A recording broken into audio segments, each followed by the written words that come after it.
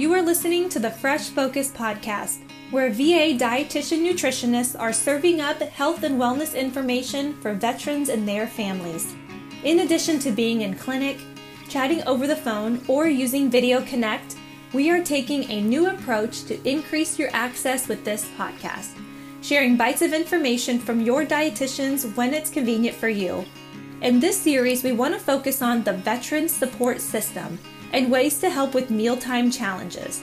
So whether you're the spouse, child, or coffee shop friend of one of our nation's heroes, this series is for you.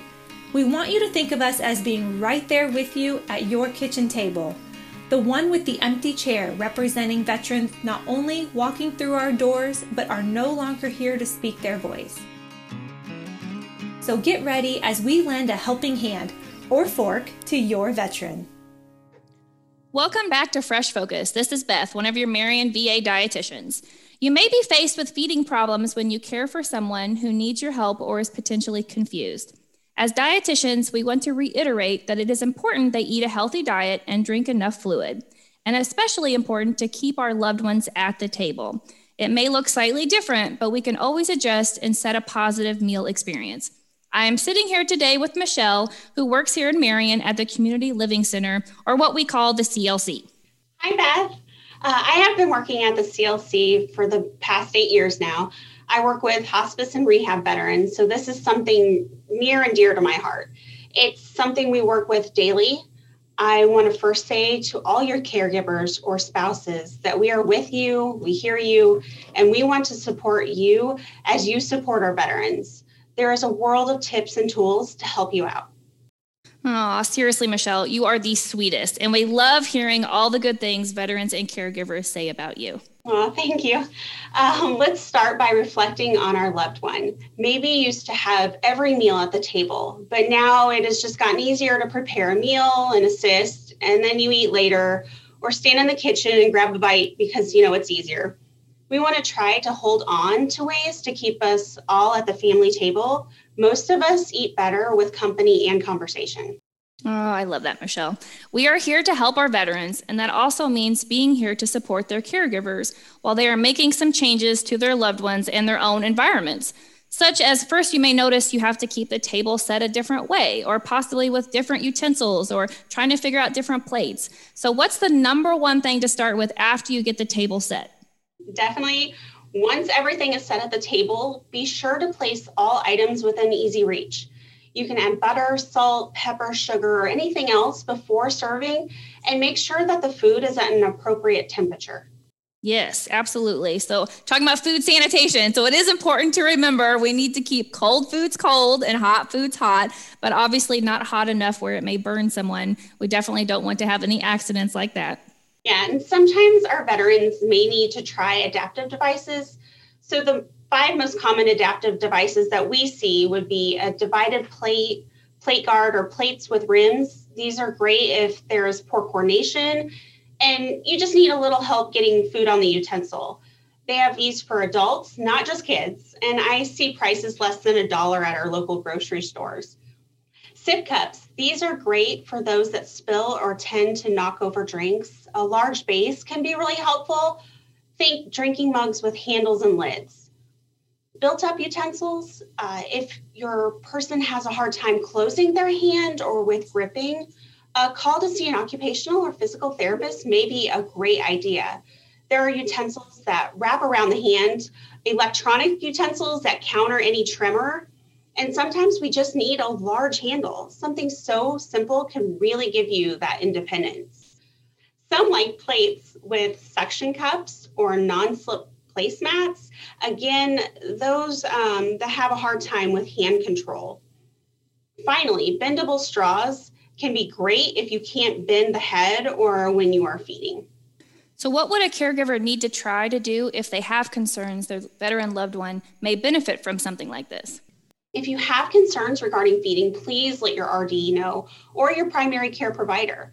They may be able to place a therapy consult and they can assess your needs further. They can even give ideas regarding techniques to feed and for energy conservation. Our therapy team said it can be as easy as putting a pillow under an arm to really help optimize your mealtime. I remember you telling us a story about a veteran that needed some more assistance and they were offering hand-over-hand assistance. Yes, you can try putting your hand over your loved ones. Think of helping a child to write. This is really great if they are weak or have a tremor. Give one utensil at a time. Spoons are usually easier than forks, and of course, omit the knife when possible. Some folks may need you to gently assist with placing the utensil in the hands and then place your hand over their hand. I see this a lot more towards the end of a meal when the patient is weaker. We usually try to have everything seasoned and cut to help with this process before the meal starts. I have even had patients that like everything in a bowl. This way they can hold it close to their bodies and feed themselves. It's really okay to experiment and see what works. For example, I have a patient who eats out of a specific, very special black bowl, and he can feed himself. I swear it looks as though he's going to spill all over the front of him, but he never does. He has so much more independence. He's eating way better this way than when we try to feed him. I had another veteran who would only eat out of pudding cups. The shape of the cup is perfect for his hands, and we put everything down to the mashed potatoes in this cup after he's finished his pudding. I can relate to that patient because I also eat out of the same bowl every morning. So I can understand that for some of us too. So great points. So what about if a veteran is able to do some cooking on their own, but maybe have bouts of being just too tired? A lot of stores are offering foods pre-cut. Even in the freezer section, fresh herbs are available frozen or pre-cut. I know the crock pot is a great option. It's one pot. You can throw in whole veggies without a lot of cutting. Foods such as sandwiches or other finger foods are other great options to keep on hand. Those are good tips for all of us, but especially be mindful if you know your veteran loved one really likes to meal prep or fix a few things on their own. And even when they're just too tired, items like those can come in really handy when they get hungry and can just grab something on their own. Oh yeah, really great tips for everyone. We have heard from some veterans that after certain medications or treatments, they have that metallic taste sometimes. What are some ideas that could help them in that instance? Try plastic utensils. Sometimes the metal in our spoons and forks can alter our taste.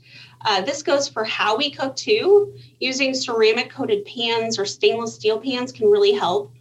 Try to get stainless steel pans with more than 8% nickel.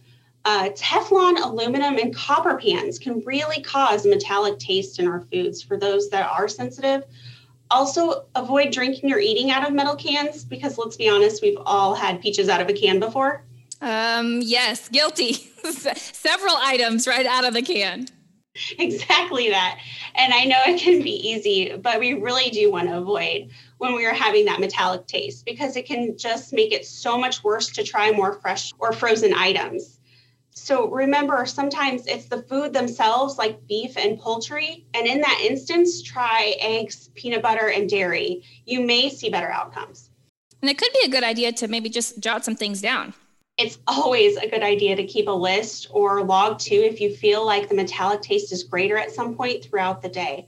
And maybe you have eaten something and didn't realize it could increase that taste. Maybe we're just more sensitive to it. And a few things written down can help us remember things to talk about when we see our primary care provider, our dietitian, or our therapist. Yes. Awesome. I'm so glad you hopped on here today with me. So stay tuned for more table tips on swallowing ahead on our next episode. Thank you for listening to Fresh Focus. Please be sure to subscribe to this podcast, rate the series, and leave a review.